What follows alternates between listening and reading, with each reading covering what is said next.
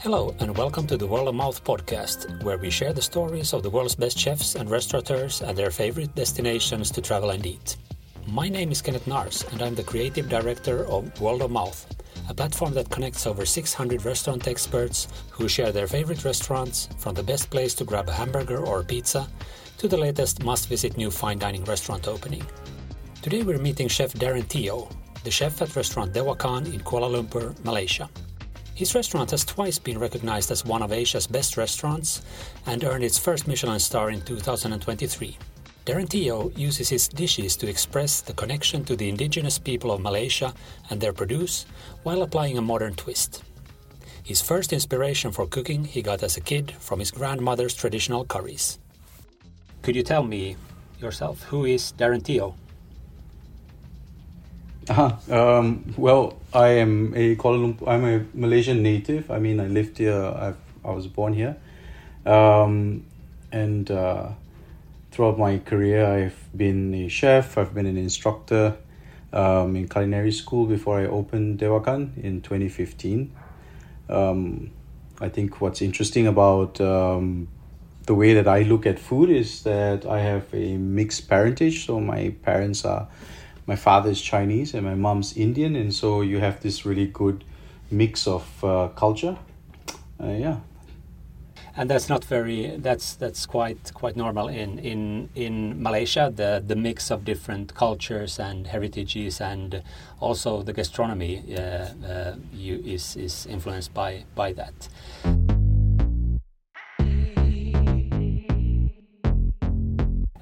You mentioned your restaurant. Tell me a few words about Dewakan. Dewakan is, well, believe it or not, turned 8 years old this year. We started in 2015. The main idea of the restaurant was to showcase indigenous produce from our country. And so we do an exploration of ingredients that come from our seas, our rivers, our jungles and our forests, and also to some of our farmers. And we try to bring all of this into the restaurant for a cool experience. And the restaurant is located. Where is it located? And could you tell me a few words about the menu? Some dishes. Yeah. Okay. So we are currently, we've moved the restaurant in 2019 from where we previously were. We were on a culinary school university campus, and now we are in the middle of the city, just maybe say about 800 meters maybe from the Twin Towers of KL. And we are up in a building about 48 floors up. So it's quite a high level. The menu is really just revolves around the ingredients that are in season at the time, and we try to find different things and different ways to make these ingredients interesting for us, and also sometimes to make it palatable. I can give you an example of some of the ingredients that we work with. We work with a nut called kulim. And its Latin name is Scotocoppus boniensis. It's really found in the jungles, and it's quite deep. It comes into season like once per tree. It comes into season once a year, and it's when you're walking in the jungle, if you get a faint smell of like roasted garlic, or like something that's just like, it's roasted garlic, you'll know that one of these trees are nearby.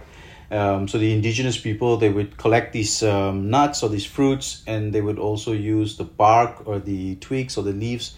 And when you cook it, it gives you this sort of like a garlic sensation, or a garlic smell, or garlic flavor.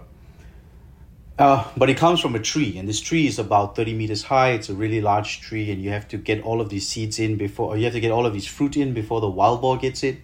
So we work with some communities to get all of these fruit in to the restaurant, and then we'll figure a way to make something out of it. So either like an oil or like a mayonnaise or something. And the produce that you use, would most of that have been used traditionally in Malaysia, or have you found other new produce from nature that you've started using without having a tradition in the produce? So it's a little bit of both. A big important source of information for us are the indigenous communities. So they give us a lot of direction in how to use and what is traditionally used, especially with the indigenous population or indigenous communities. And then some of them are used in some of the more local communities. And they're like some of the fruits, for example, so like mangosteens or wild mangosteens or wild durians. So these are used by local communities. Then every now and then we would chance upon an ingredient that is probably shared with the region. So sometimes maybe we might be in Bali and with some of our friends there, and we find an ingredient and that looks particularly similar to the ones that we have. And then when we source that out, when we are at home, and then we try to find ways to use it. Okay. So it's like we're not bound too much by tradition, but we just look at the ingredients and we see a way to make it interesting for us. Okay. Yeah. If we go back to you mentioned that a bit about your heritage, but if we go back to your childhood and upbringing, could you tell me a few words about that, about the food traditions that you had, and then how you stepped into the culinary world? Okay. So there are two really different answers to that. Growing up, cooking was really a very normal part of our life. So we spent a lot of time in the kitchen and in the living room, which were connected in my grandmother's house, and she was a very avid cook, and she had 8 children, and 7 of them were living in the house at the time. So meals were always big meals, and it was always cooking for like about 7 or 10 people at any one time. As far as I can remember, while she babysat me, some of the things that I had to do were like scraping coconuts, or pounding ginger or pounding garlic on a pestle and mortar. So as far as I can remember, 5 or 6 years old, this was the job that that you were assigned to do. So cooking has always been quite a central part, and also things like when we had Christmas, or when there were celebrations, you get all of like my aunts would get together, and they'd all get together with the kitchen, and they would be helping my grandmother to be preparing 14 or 15 dishes that would be used for inviting. That would be used for Christmas, and then we'd be inviting all the family friends. But as far as how I got into cooking, sorry, one question: was that your grandmother? Was that Chinese or Indian cuisine? That was my on my mom's side. So she's immediately from India, and particularly from Kerala, which is the northern part of India. The southern part of India. Sorry. Yep. So the cuisine was lighter. It was not so cream heavy. It's more coconuts. It's more spice driven. There's a little bit more chili. It's more masala mixes. That was the kind of food that we ate. Okay. But as far as cooking goes, the reason why I ended up, cooking in a professional kitchen was really because studies was not my best suit, right? So it was, it was not, academics was not something that I grasped as proficiently at that age. So I was always very good with my hands. I loved crafting things. I loved working with my hands and making things. And also with the history of, being in my grandmother's kitchen and, loving the way that we prepared food, and knowing a little bit about flavors and a little bit about textures and ingredients. One of the most natural progressions was encouraged by my father, and he said, why don't you try hotel management and see if that works out for you. And so I did that, and it turned out that I was very interested in it and excelled in it. And then I started my career. Okay, and that was in Kuala Lumpur, or did you go abroad, or how did it then continue? I started off my education was in Kuala Lumpur, and then I moved to Singapore. And before things like Marina Bay, and before things like Michelin and 50 Best, I was working with Les Amis, and that group of restaurants. Well, I mean, I worked in the fine dining Les Amis restaurant, and then there used to be another fine dining called Ojadan, which was in the Botanical Gardens, and I worked there as well. And I also worked in a few of the restaurants within the group for a couple of years, and then I returned back to KL.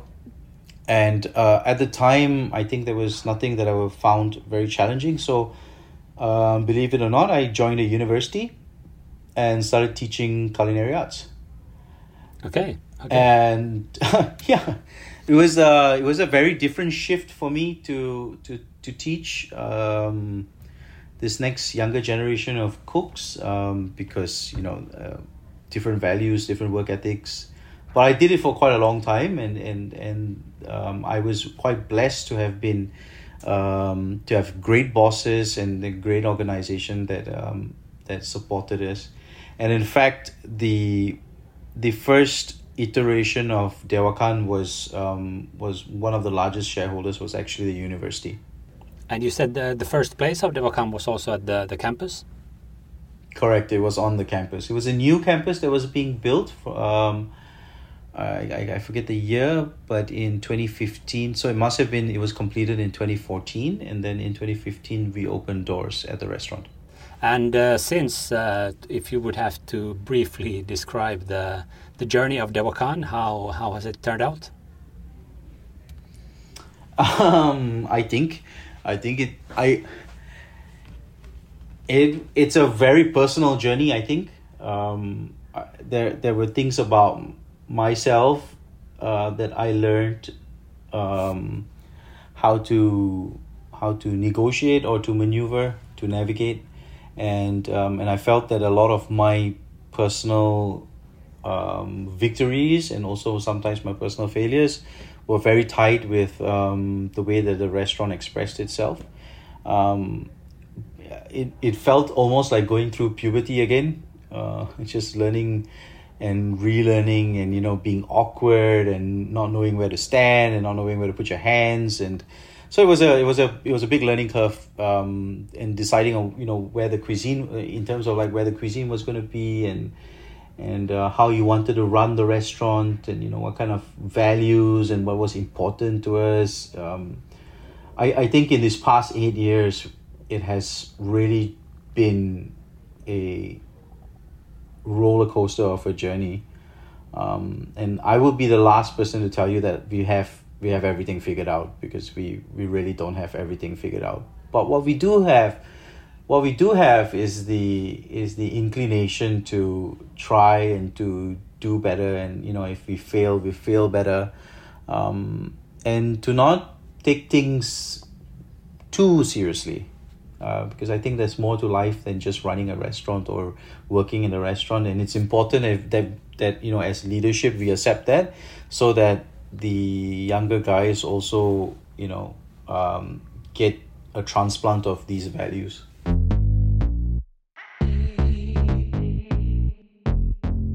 You've had a few awards or so along the road. Could you tell me about some of them? We have been quite fortunate as being the first restaurant in the country to be on the Asian 50 Best list. This was in 2019. I think we placed 46th. And it was a very proud moment for us. It was for a very small restaurant with an ambition of cooking interesting food, to be recognized throughout the region. It was great. I think leading up to that, it was also fantastic because we had the respect and the the excitement that we shared with our peers, people who were also cooking similarly maybe, or who were inspired by our cooking, and that was really fantastic.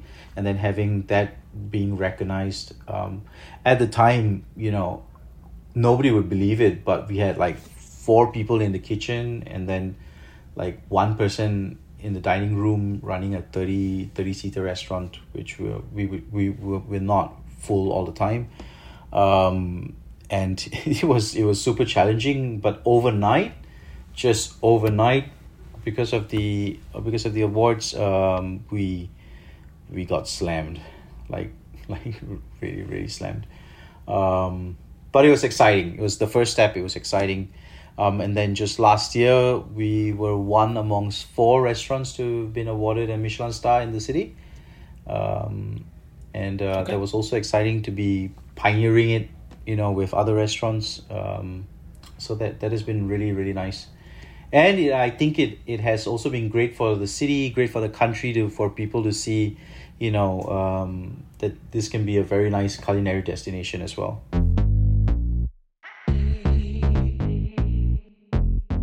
In the next part of the podcast, we'll hear Darren Teoh's favorite restaurant recommendations in Kuala Lumpur and the rest of the world.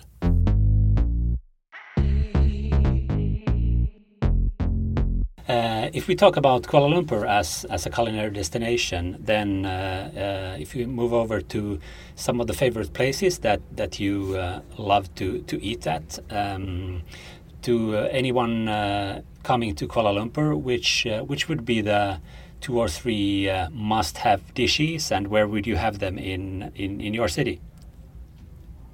I guess 2 or 3 is 2 to 3. That's hard. That's a really small scope, kind of.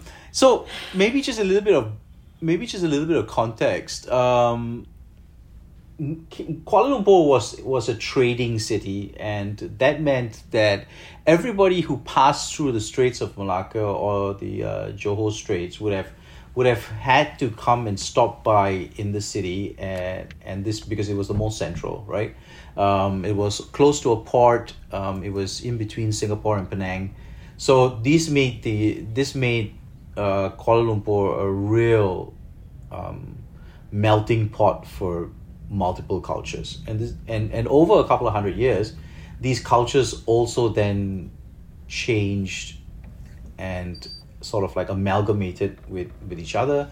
And so that's why you have like Straits Chinese cooking, and they're like they're Indian Muslim cooking, the cultures that have sort of melded together, and you can't they're not the same as the original if you had gone back to their motherland. And so with that in mind, it's very difficult to place or to put into categories cooking in my country. So they sort of like sit just by like the types of restaurants that you would go to, for example. So like imagine if you go to something what we call a coffee shop, right, which is really nothing like a coffee shop you would imagine. It's basically an open walled shop lot, and within that you would have like maybe about 7 to 8 different vendors, small little stalls, and they would be cooking in these stalls. And so you go there and you get to pick where you would or what you would like to eat, and many of these places have specialty places, and they do a particular type of noodle, or they do a particular type of bread, or they do a particular type of rice, and you would go there because they would have made a reputation for themselves. So like in types of dishes, I guess it would be really difficult to put together. But if I may, I would like to just say I would like to recommend or to offer an example. There is a restaurant that I love to go to. It's called Sambal Hijau, which directly translates to green sambal. And in this restaurant, when you go to this restaurant, on display and what you can select is there will be about 80 to 90 different types of preparations of Malay style Padang cooking. And what you would do is it's not a buffet, but what you do is you get a plate and they would put some rice in that plate, and then you would go to all of these different dishes that sit in like a warmer, and you pick out what you like. And often I bring some of my guest chefs or like chefs that are visiting to KL, and we will go there, and they eat with their eyes, and they will have like about 15 things on their plate. They just realize that they can't finish it. But the idea is just to have like about 2 or 3 items. So there's that sort of variety, like there's that sort of like type of eating. But then there are also like shops that just do very specific dishes. Hyongki, which is a shop that does clay pot chicken rice in a Chinese style. That's like a favorite of mine. And they only do that. So when you step up to the restaurant, you're gonna see out on the open, they're gonna have these charcoal stoves with with clay pots on them, and they will cook rice in that. And when the rice is about 70 to 80% done, they would slide in marinated pieces of chicken and usually the marination has like some soy sauce, some oyster sauce, some ginger, some garlic. And they would marinate this with like a deep dark soy sauce, and then they'll slide this into the rice, and the rice finishes its cooking with all of the juices of that chicken just kind of like seeping down into the rice, and then you get it piping hot.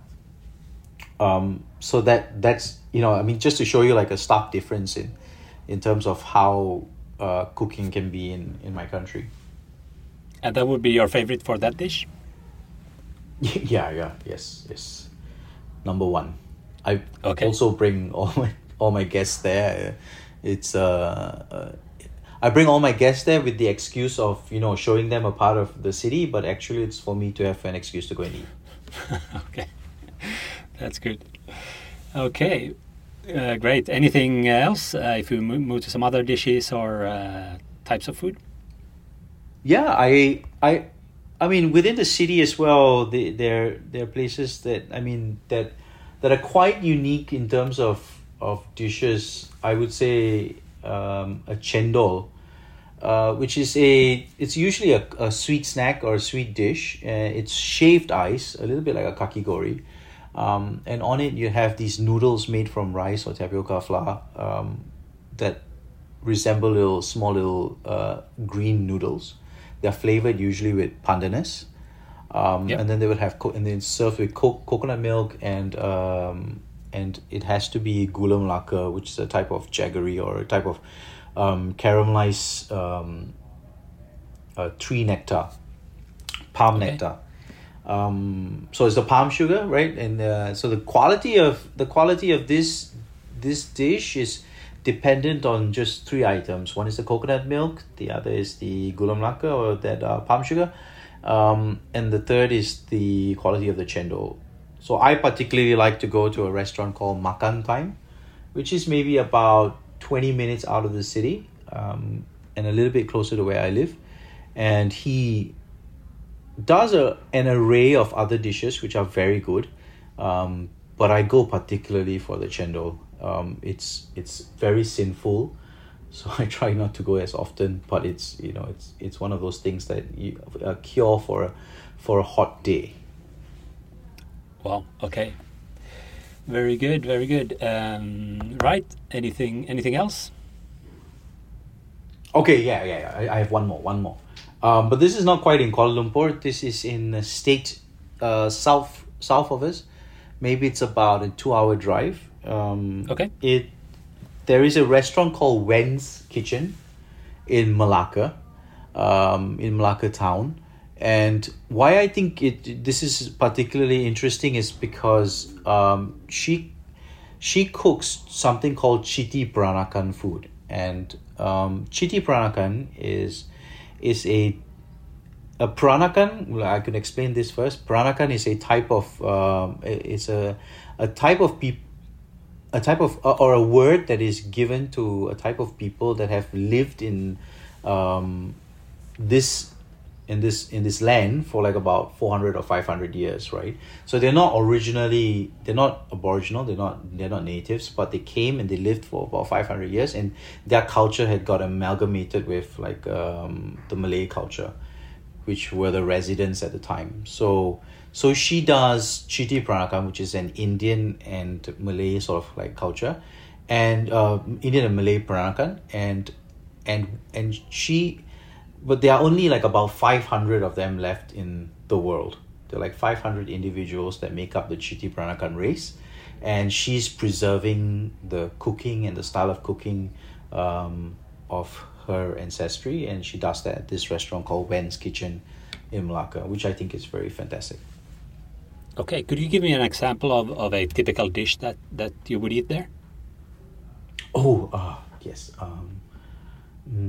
It's called pindang telur ikan, which basically means it's a type of gravied curry made with the fish sacks, the fish eggs, right? So when they'll take out, I think usually they would use like either I think they use mackerel usually, and when they have these like beautiful fish sacks, and they would take that out, and then they would make a curry gravy out of it, and then you have that with rice, and then you just fall in love.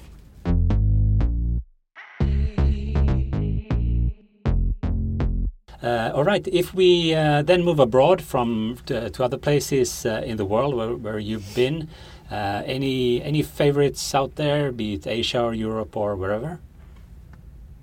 Yeah, I think a few really come to mind, and that they've been very impactful for me. I would say the most recent one would be Cohen by Christian Baumann. We just had a meal there quite recently, and I thought it was very refined, and you know, it felt like Christian was coming into his own. He was like very comfortable, and you can sense that in the cooking. Cohen is one of them. In Copenhagen, correct. I'm very excited to see Locavor next in Bali. So Locavor have just recently, I think maybe in the past 2 or 3 weeks, just closed in their old location. And they have built a brand spanking new restaurant. It looks gorgeous. They're taking reservations now, I think, for January. But I'm so excited to see what these guys, Ilke and Ray, are going to be up to. They're great cooks, and they're really wonderful people. And I think that what they're putting together is quite visionary for that region and for Indonesia. And what part of Bali is this? What part of Bali is this? This will be in Ubud. Okay. I think Nuri by Ivan Brem in Singapore is also quite fascinating. It's an extremely intellectual cuisine. What Ivan does is that he traces crossroads cooking, is what he likes to call it, and it's basically the intersections of how culture across the world, you know, have more similarities than they have differences, and then he puts a cuisine together based on that. So that's quite fascinating. Nuri by Ivan Brem in Singapore. Also in Singapore's Meta restaurant. They've also just moved to a new space. Sun Kim is a super talented chef, really great cooking, and you know, it's Korean inspired, but you know, I think he has this way of making something very traditional seem also very, very approachable without losing any of that spirit, the intended spirit. So I think like Meta is definitely a place for me. I think the last restaurant I would probably say is the Chairman in Hong Kong. I have not forgotten that meal. I've not forgotten that meal. I was there so many years ago, and it just befuddles me that, you know, such clean and simple cooking, but you know, at the same time a high level of technical skill, in balance and in technicality. I think it was truly a remarkable meal, and I cannot wait to go back. I cannot wait to go back the next time I'm in Hong Kong to their new space. And what kind of dishes would you long for going back there? The German? Yep. Yeah. Oh, the rice noodle with the shaoxing and the crab. That I don't know why. But that dish was mind blowing for me.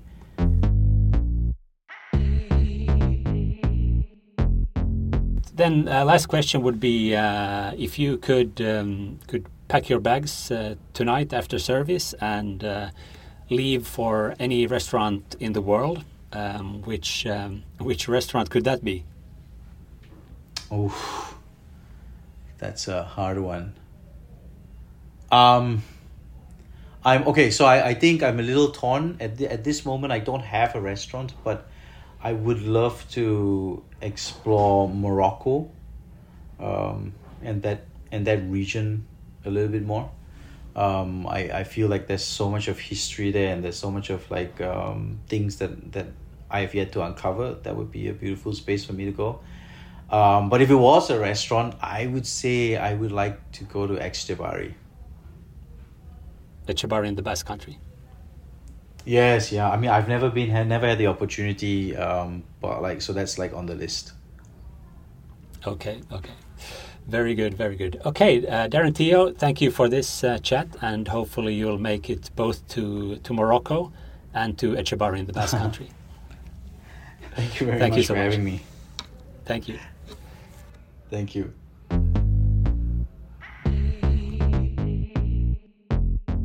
Thank you for listening to the World of Mouth podcast with Chef Darren Teoh, the chef at restaurant Dewakan in Kuala Lumpur, Malaysia.